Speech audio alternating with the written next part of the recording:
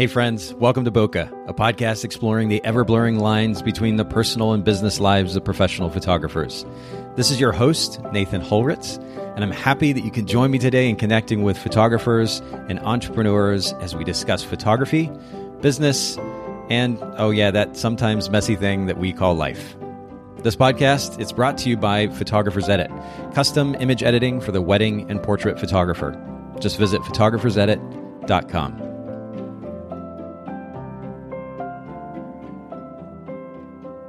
All right, Bokeh Podcast listeners, thanks so much for joining me yet again for another conversation today. And I'm here with a new friend of mine, Nova Reed. Thank you so much, Nova, for making time for the Bokeh Podcast. Absolutely, my pleasure.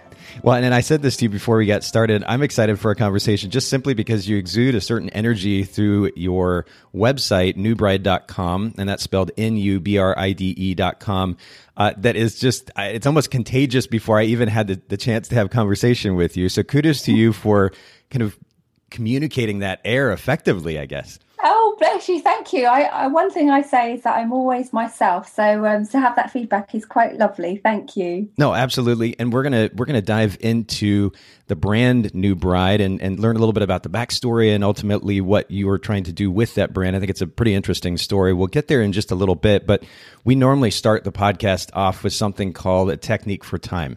As a business owner myself for close to 2 decades now, I know how busy running a business or a brand can be. And I'm curious if there's something that you do on a regular basis that enables you to have a little bit of space, a little bit of time for yourself. Oh, I don't want to give too much away now because I think you're going to ask me, but my background, I used to work in mental health for just under 10 years. Wow. So I'm extremely boundaried around looking after yourself, protecting your energy, because you cannot, as much as we pretend that we cannot give our best quality if we're running ourselves into the ground and we're exhausted or we're distracted. So yeah. I'm really boundaried at sort of giving myself time in my working week to have time to myself, for self-care, for non-work matters, to switch off, exercise, whatever I need to do, sing. Singing, really? Oh, I love that too. Okay. So do you sing any and everywhere, or is there a particular place that you like to sing? Where do I sing? No, well, sometimes I sing with the gospel choir. Okay. Or mostly just at home. I love it. You know, something actually that most of our listeners probably don't know about me is I grew up quite involved in music. My family was highly musical. We were all required to play a couple of years of piano, and then you picked an instrument after that. I ended up playing clarinet into college, but I also sang with a traveling group. And there is something about harmony that still gets to me. I hear a song come on and I hear beautiful harmony, and I can get goosebumps probably just listening to that. But I bet singing with that choir has got to be an incredible experience. I don't think you can connect with people on a human level in any other way that you can when you sing with somebody in a gospel choir. There's something very, very powerful about music and healing and community and togetherness. So. Oh, yeah. I'm literally getting goosebumps as you're talking about it because I can totally put myself in that place too. It's so true. That's really, really cool. Now, I'm curious to get your take on this because you talked about the significance of taking time for mental health and mental clarity ultimately. What is the balance between, in this 2018 culture, we're very privileged to be able to even talk about having that kind of time, to create that time for ourselves. What's the balance between making sure that we have that time, but then also making sure that we're putting in the work as well? Self-discipline, I think, I think for anyone who is an entrepreneur, works for themselves, you need to have self-discipline. Not everybody is self-motivated, and I realise that. So I don't think that can be taught. You're either self-disciplined or you're not. Yeah. I think it's about just carving out time. When you're running your own baby, your own project, you're self-motivated to get the work done. So I think rather than lacking motivation, I think what people struggle with when they're passionate about the work that they do is stopping. So getting started and doing it isn't a problem. It's knowing when to stop. It's knowing when to end the working day. It's knowing when to switch off. Yes. And for me, I do simple things like I don't have my work emails on my mobile phone. So when I switch off at the end of the day, it's the end of the day. I don't get drawn in by emails that come in at 8, 9, 10 p.m., 11 p.m., 1 o'clock in the morning. I love that. I log in. I am in control of the hours I work, not my clients. So I think it's managing expectation and managing boundaries that make it much easier to sort of be a little bit flexible within that, but Yes. having a structure. So I would say figure out what structure works best for you. It's not going to be the same for everyone. Like my energy, I am much better in the afternoon and evening Okay. than I am first thing in the morning. So first thing in the morning, I don't give myself a lot to do. Yeah. So that I can ease my way in, and during the afternoon when I'm more focused, that's when I give myself more. So it's figuring out how your energy and your flow works as well, and working in your own rhythm according to that. I love that. It's really good. And it seems a bit counterintuitive, especially to artist types. I mean, I'm part of the photography industry, and I think the argument that you would get from a lot of photographers is, well, I am a so-called artist type. And because of that, I need the flexibility and the freedom to kind of just function however and whenever. And the reality is, at the end of the day, as counterintuitive as it might seem to an artist type, even a little bit of structure can ultimately mean more freedom and flexibility on the back end. It takes a little bit of time sometimes to implement those systems that enable that efficiency, which then results in the freedom. But I think it's a really important note, and I'm glad that you share that with our listeners. You kind of touched on this already, but I'd love to hear something just totally random that most people don't know about you. Oh, God. Okay, I'll give you two. I hate Marmite. I absolutely loathe it. I can't bear it. I can't even get out when I've had it. All right. And I used to sing with a singer over here called Beverly Knight. Really? Okay. So did you sing, I mean, like as a backup singer, or were you? Okay. Now and how long did you get to do that for? Oh my gosh, I can't remember when that was now. A long time ago when I used to have short hair. So yeah. Fair enough. Is this, I mean, this theme of singing and music has come up quite a bit already. Is that something that you eventually want to get into professionally? No, again? I used to. So it was my first love. I used to be a professional actress and singer. So that's what I did before mental health and blogging. So it's still there in the background, but it's not something I massively pursue anymore. So I'm still connected with people in the industry, which is why I get called to sing every now and then and do backing vocals. But yeah, that's a long time ago in my 20s. I hear you. 2 decades ago now. Wow. Yeah. Well, you mentioned your husband on your blog, and I'm curious, does he sing as well? Do you all get to sing duets occasionally? My husband in another life, so before we met, was a songwriter. Wow. And he used to be in a boy band, which he doesn't like to talk about much. So I'll make sure he doesn't listen to the podcast. But he used to be a songwriter, and then he just left. He left that industry and then ended up doing sort of the 9-to-5 job. And as a creative, found that extremely unfulfilling and stifling. Yes. So it's only been in the past, what are we now? I'd say 6 months that he's re-exploring that again, and he's started writing again. So we'll see where he ends up. But my husband's a creative as well. So yeah. Oh, well, there is something about having, again, that freedom that you have as an entrepreneur, as an artist, to be, as you say, stifled, put in that corporate arena is a really, really tough thing. I can't imagine now, again, almost 20 years into being my own boss, if you will, getting back into that space would be a really tough thing. We are pretty lucky as business owners to have that flexibility. And of course, ultimately, the challenge is to figure out how to most effectively take advantage of that freedom and that flexibility. Yeah. And you've had the wonderful opportunity not only to do that yourself through New Bride, but ultimately to speak to a kind of a bigger mission. And so I'd love for you to share that backstory of New Bride. Talk to us about how you got started with this brand. It was really simple. It was out of my own engagement. So I would describe myself as a feminist, and I probably still am, very, very independent. So I was quite happy on my own. Didn't really do much of the dating scene. I was very focused with my career at that time, which sort of was the acting and singing stuff. And I didn't need a man, and I was just focused on my career, and that was it. And then my husband came along and sort of turned everything upside down, and then we got engaged sort of about 7 years into our relationship, and that's when I first discovered the wedding industry. So I didn't know much about the industry, and I didn't realize how homogenous it was until I got engaged. And I thought, why is this such, where are all the black people? I thought, sure. I was like, we get engaged. My husband and I would describe as quite trendy, stylish. We had a decent budget. We wanted to spend money, and there was just absolutely nothing for us. There was this massive, great big silence. And I thought, well, this is odd. I experienced sort of battles with racial discrimination, I guess, when I was in the acting world, and limited roles and not much representation. But that was nearly 2 decades prior. So I was like, why haven't we moved on yet? And the more I sort of dug around, the more I realised that it wasn't sort of one-off publications and one-off wedding fairs and one-off businesses that weren't inclusive. It was across the board. Everybody seemed to be speaking to the quintessentially white, British, heterosexual, size 8 blonde woman, and that was it. So I thought, this is ridiculous. And I approached a few of the magazines and said, where's the diversity?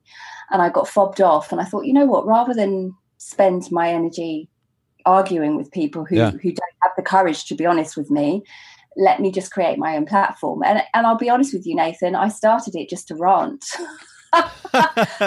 Started the blog to have a rant, and I found it quite therapeutic writing about my experience of black women getting married.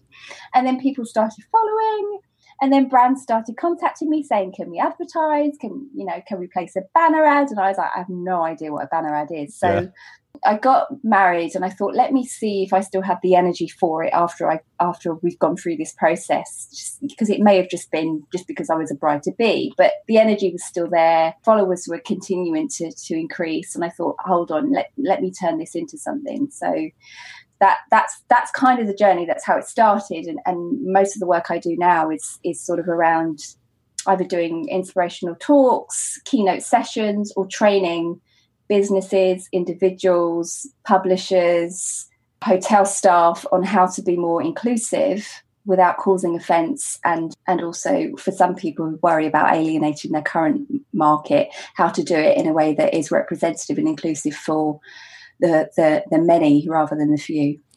Wow. Yeah. And, this is such a loaded topic. And I realize with the limited amount of time, we can only kind of dive so far into it. But there's something that you said in your blog that I'm really curious about. And just to give context, both to yourself and to our listeners, I grew up in Japan. I spent about 10 years of my life there. And so I'm used to being in a culture, being kind of the odd man out, if you will. Yeah. And so this topic, this focus on racial issues, certainly in the U.S. culture, I'm sure it's probably very common as well in UK culture, is in some ways confusing to me, because at the end of the day, I just want everybody to love everybody. And it's a very naive kind of idealistic mentality, I realize. And it probably gets in the way of my understanding at times of the issues at hand. But you said something on the blog that makes me curious. You said that the void that you spoke to just a little bit ago, the exclusion, if you will, of the black bride, you said it made you feel quite surprised and unexpectedly excluded as a woman living in such a cosmopolitan and multicultural UK. And, the way the media paints these racial issues at times, it's this kind of extremism, not even almost, it is true extremism at times. And it makes it seem as though people are hateful very, very consistently and almost all the time. And I can't imagine that that's the case. It's certainly not the personal experience that I've had with multicultural friends in my own life. But I guess ultimately did you experience blatant racism, or had you not experienced blatant racism on an ongoing basis in that multicultural UK? And that's why it was surprising to you? Or is there something else at play there? I'm curious to get your take on it. So I think in the UK, we're very good at putting up appearances. Okay. We're very good at not addressing the issue and almost putting on a show, pretending that everything's fine. So I think that leads you into a false sense of security. And I'll give you a bit of context. So when we had the vote to leave the EU, when Brexit happened, we saw a spike in race-related and also disability hate crimes. I can't remember the stats, but it was around 40%. And they were as a direct result as the vote to leave the EU. And what happened was people couldn't believe what was happening. They're like, we live in such a multicultural society. We're tolerant, which is a word I don't particularly like, but we don't understand where all this hate is coming from. And my point was, or my point I'm trying to make is the hate has always been there. So we're led to believe that it's a small minority, when actually it's more than people will realize. And sometimes it's not because necessarily people believe they hold racist views or discriminatory views. They've been brought up with a certain set of ideals and values to which they believe to be true. And they are expressing those views in a way openly that they wouldn't have before, through fear of causing offence or being politically incorrect. And I think because of I can't go so much into politics in such a short time, but sure. A lot of the voting around leaving the EU in the UK around Brexit was around anti-immigration. And I think that's the sort of narrative that's been tainted with it. So it gave a rise to people who held discriminatory and racist views.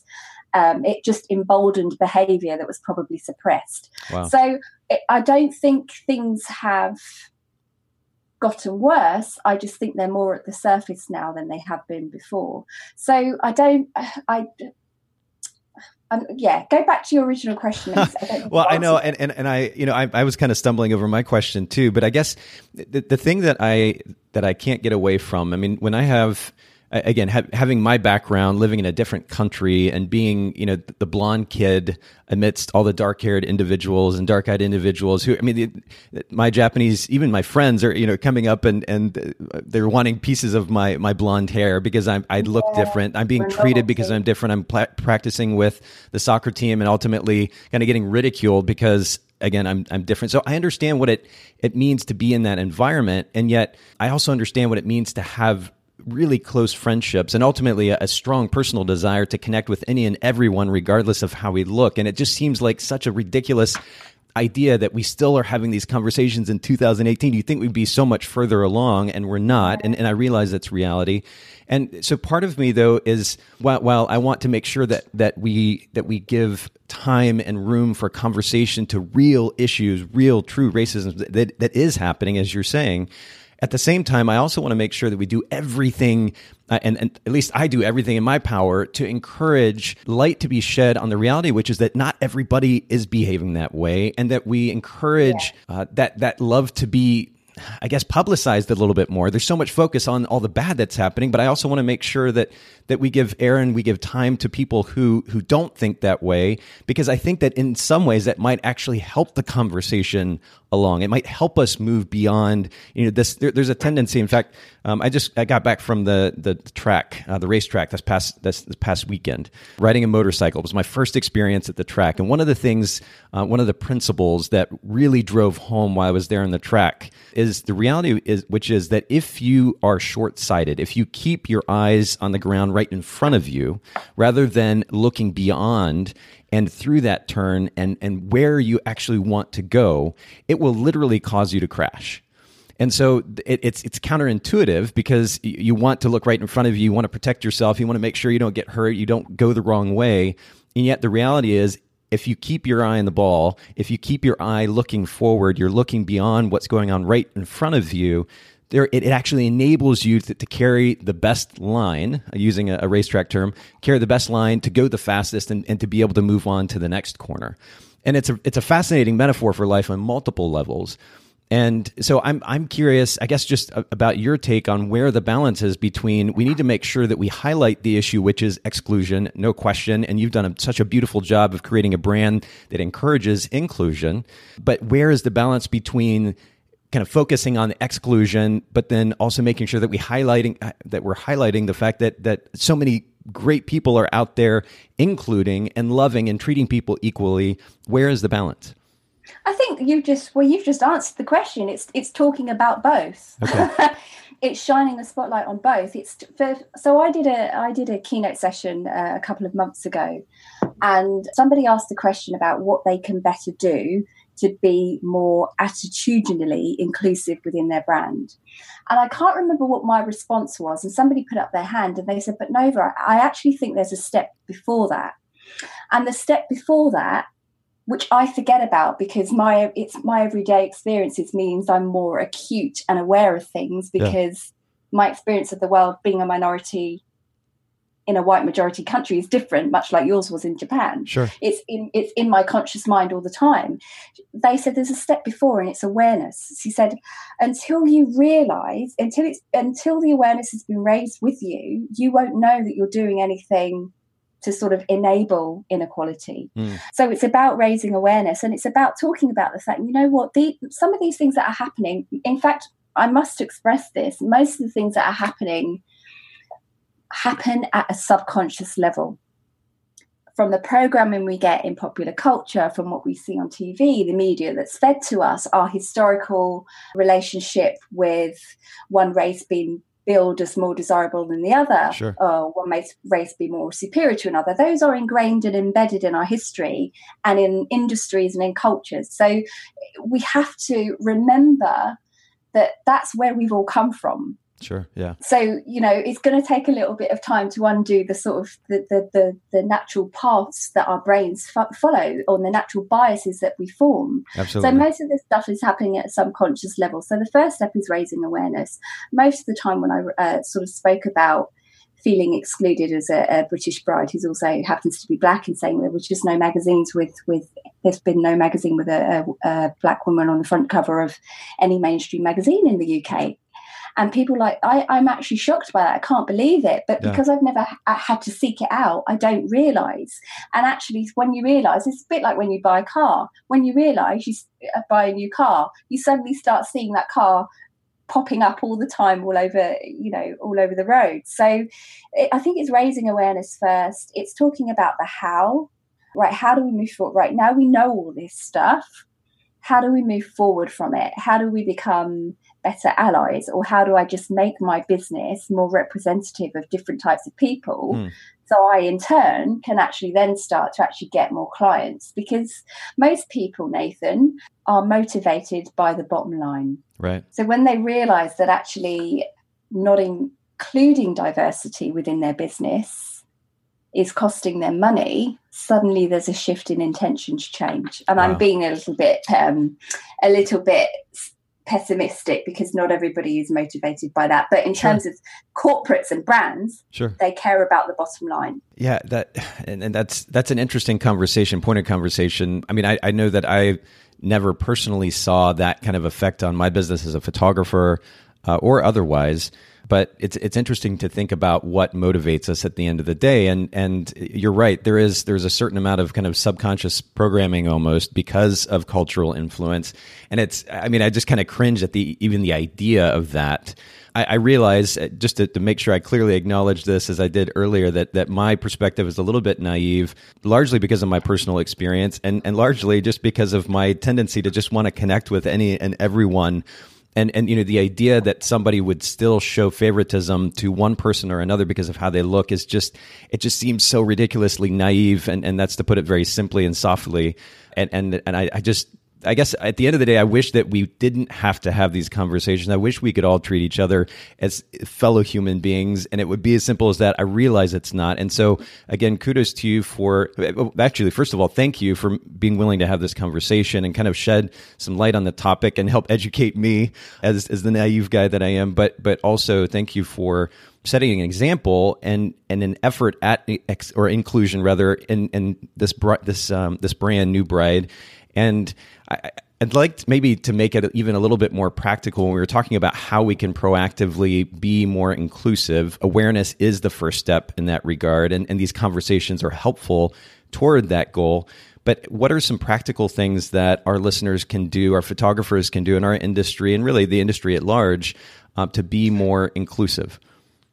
I think there's a number of really, really simple things that you can do from today. I think people hear the word sort of diversity and they think, for some people it just feels like a really boring, dry topic that you're forced to do, like health and safety.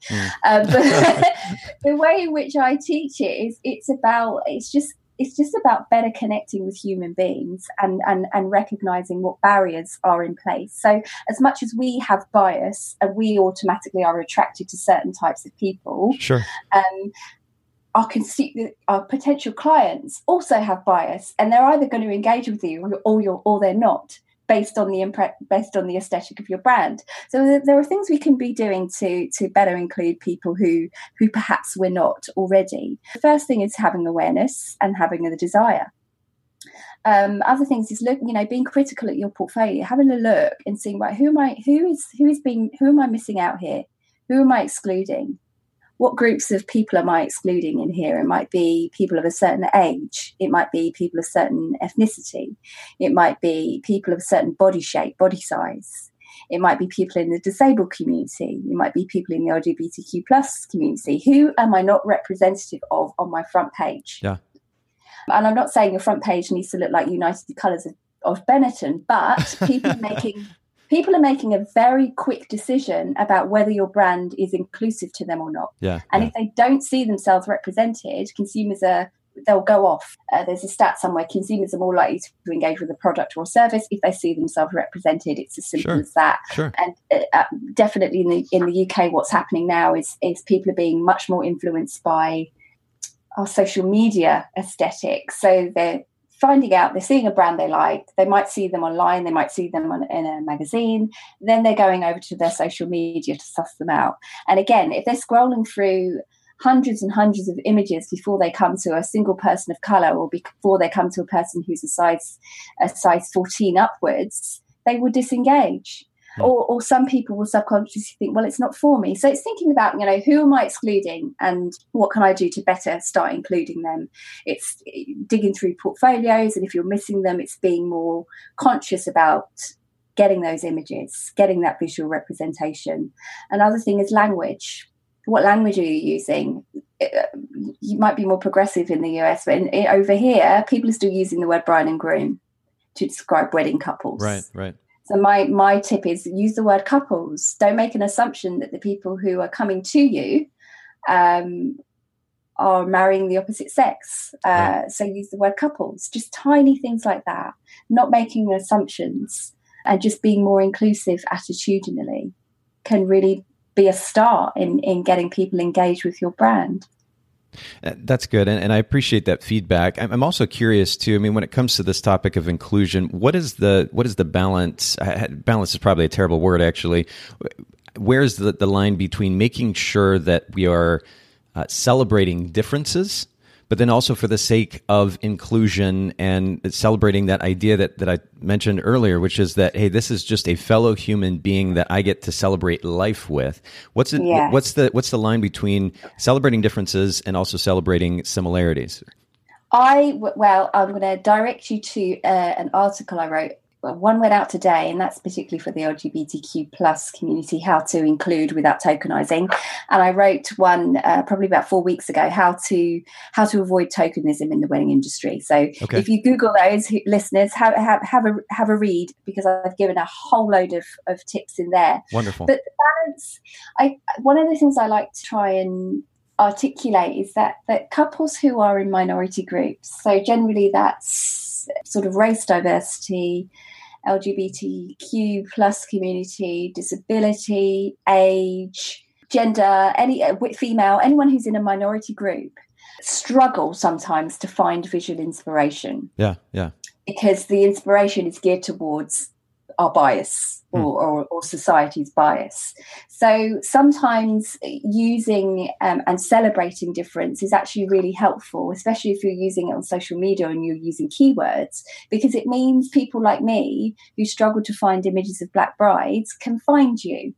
It's like, because in a pool of billions and billions and billions of images, you just type in bride, most of the images that come up are white, blonde women. So if I'm a woman of colour, or if I'm a wheelchair user and I specifically want to see inspiration that is representative of me, if I type in disabled bride, for example, I'm going to be drawn to more specific content, and also people who can serve my community rather than just a wild large pool of hundreds and thousands of images. So it just helps us with search terms. It's just something really useful. So I think it's, the balance is there. It just, I do it intuitively, so it's not really helpful, but it's not labeling all the time, but it's being helpful.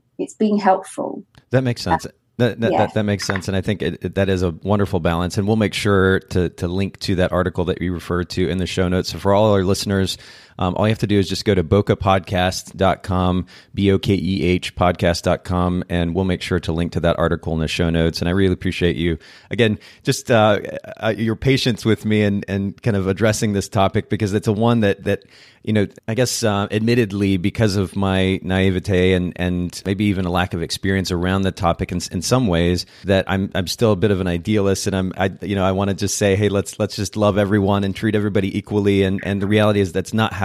So of course we have to have the conversations. I appreciate you being willing to have the conversations and shed some light on the topic and educate me and our listeners a little bit. And speaking of education, I'd also love for you to share your perspective on what you look for. I mean, as an editor of a wedding blog, and there's so many wedding blogs out there, but I'd love to get your take on what photographers should be doing to create, I don't know, maybe not necessarily to create imagery specifically for a wedding blog, but what types of imagery or images are you looking for as an editor, and what should photographers be keeping in mind if they want to be published? I think photographers should spend some time researching the bloggers out there who are in alignment with the client base they already have or the client base that they're trying to attract. Okay. Because there are so many different blogs out there and they all look for different things. So I think but just dedicating some time to, there are so many things on the website that sort of rounds up top 100 bloggers, top 50 wedding bloggers, all these sorts of things. But just spend a little bit of time doing some due diligence, because if you spend some time working with bloggers and building relationships with bloggers or editors or publications who are in alignment and you have good synergy, then your work is more likely to be featured because they want to see your work on their platform, and vice versa. You want to see their work on theirs because there's an alignment with the client base. So it's spending time to work with the publications and the bloggers and the brands that are in alignment with your client base or the client base you're trying to attract. One of the challenges that I have for people of colour, all people who are in sort of interracial relationships, is finding photographers who can adequately capture extreme skin tones without blowing out one. And that's a great point. Shadows. So that's a real challenge for my readers. Yes. So I'm often turning down work because there is difficulty with the photographers lighting these different skin tones. So that's a huge one for a blog like mine. So it's making sure that the photographer I'm working with knows about these little nuances and skills and some of the challenges there. I really personally love images that are reportage, are not posed, are capturing the day as it unfolds, where you can really pick up on the emotion. Some blogs really like details in weddings, so the decor, the flowers, the detail.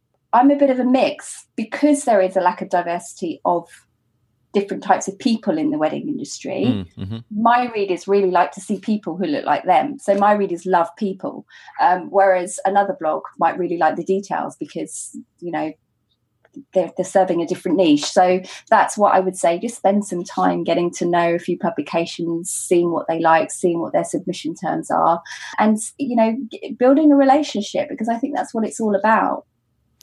And I'm glad that you point out, I want to kind of go back through the different ideas that you mentioned. First of all, to this point about being aware of what blog or blogs fall in line with what your brand, your photography brand is about. This is really important. There's a tendency that photographers have, and I'm sure I was guilty of it as a photographer too, to just kind of haphazardly function. You're trying to run a business and hopefully get a few clients and make some money and then ideally get published, and you get so excited about that.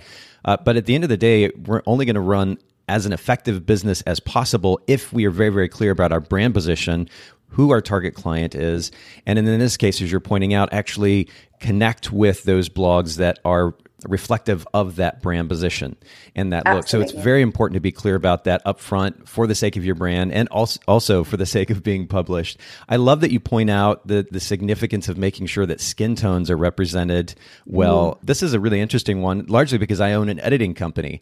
Photographers Edit, and Bokeh happens to just be production of Photographers Edit. But this is a really big problem, particularly these days with these what are called Lightroom presets or Photoshop actions, these effects that are applied to images that have a tendency of kind of shifting the tone of the image to emulate the old film looks. Yes. And in some cases, they have a really strong green tone that can really just distort skin tones significantly. And and then, as you pointed out earlier as well, there's a tendency to, for the sake of what's called a light and airy look, to kind of blow the images out, and that also distorts skin tones in many cases. So I'm glad that you make that point. Do be aware of the significance of the accuracy of skin tones. Photographers, our listeners, while there are certain trends that have I've seen even come and go as a photographer, or being in the photography industry for almost 20 years, it's important at the end of the day to remember that you're accurately representing your clients, whatever their skin tone may be, and also keep in mind that these images may look absolutely hilarious or even sadly hilarious 3 or 4 or 5 years from now when this trend goes away and that look is no longer the thing. So keeping that in mind is really, really important. And then I find it interesting that you mentioned that you're not just interested in the details, but also the interactions between the couples, that your readers are looking for that. It seems like there's been so much focus in recent years on the details. And while I understand the appeal there, it's ultimately about the people getting married in the end. And so I'm glad that you put a priority there and that you made that mention for our listeners as well. Yeah, I mean, for me, that's a priority for me, because statistically there is less visual representation for couples of different ethnic backgrounds. So they want to see what somebody who is Turkish, who is marrying somebody who's Ghanaian, what it might look like. So there is a need for practicality there, but also, I love to show love. Yes. And I can't see love in a napkin.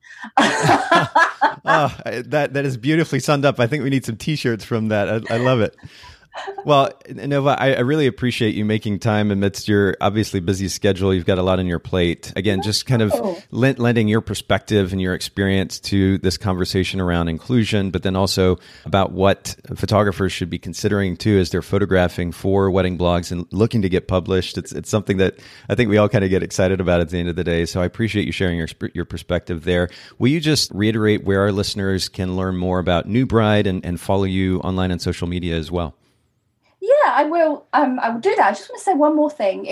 I think we forget that because our collective experiences of life and how we live is very different to people who have grown up in minority groups. Yes. I think we can forget and get trapped and locked in the frivolity of weddings. Yes. For some people, they are extremely poignant because there's a recent stat floating around at the moment because we've got Pride happening in London tomorrow, that 68% of people who are in same-sex relationships fear holding hands or showing any public displays of affection in public through fear of being attacked. Mm-hmm. So it's just a reminder that for some people, getting married and having that day captured is monumental.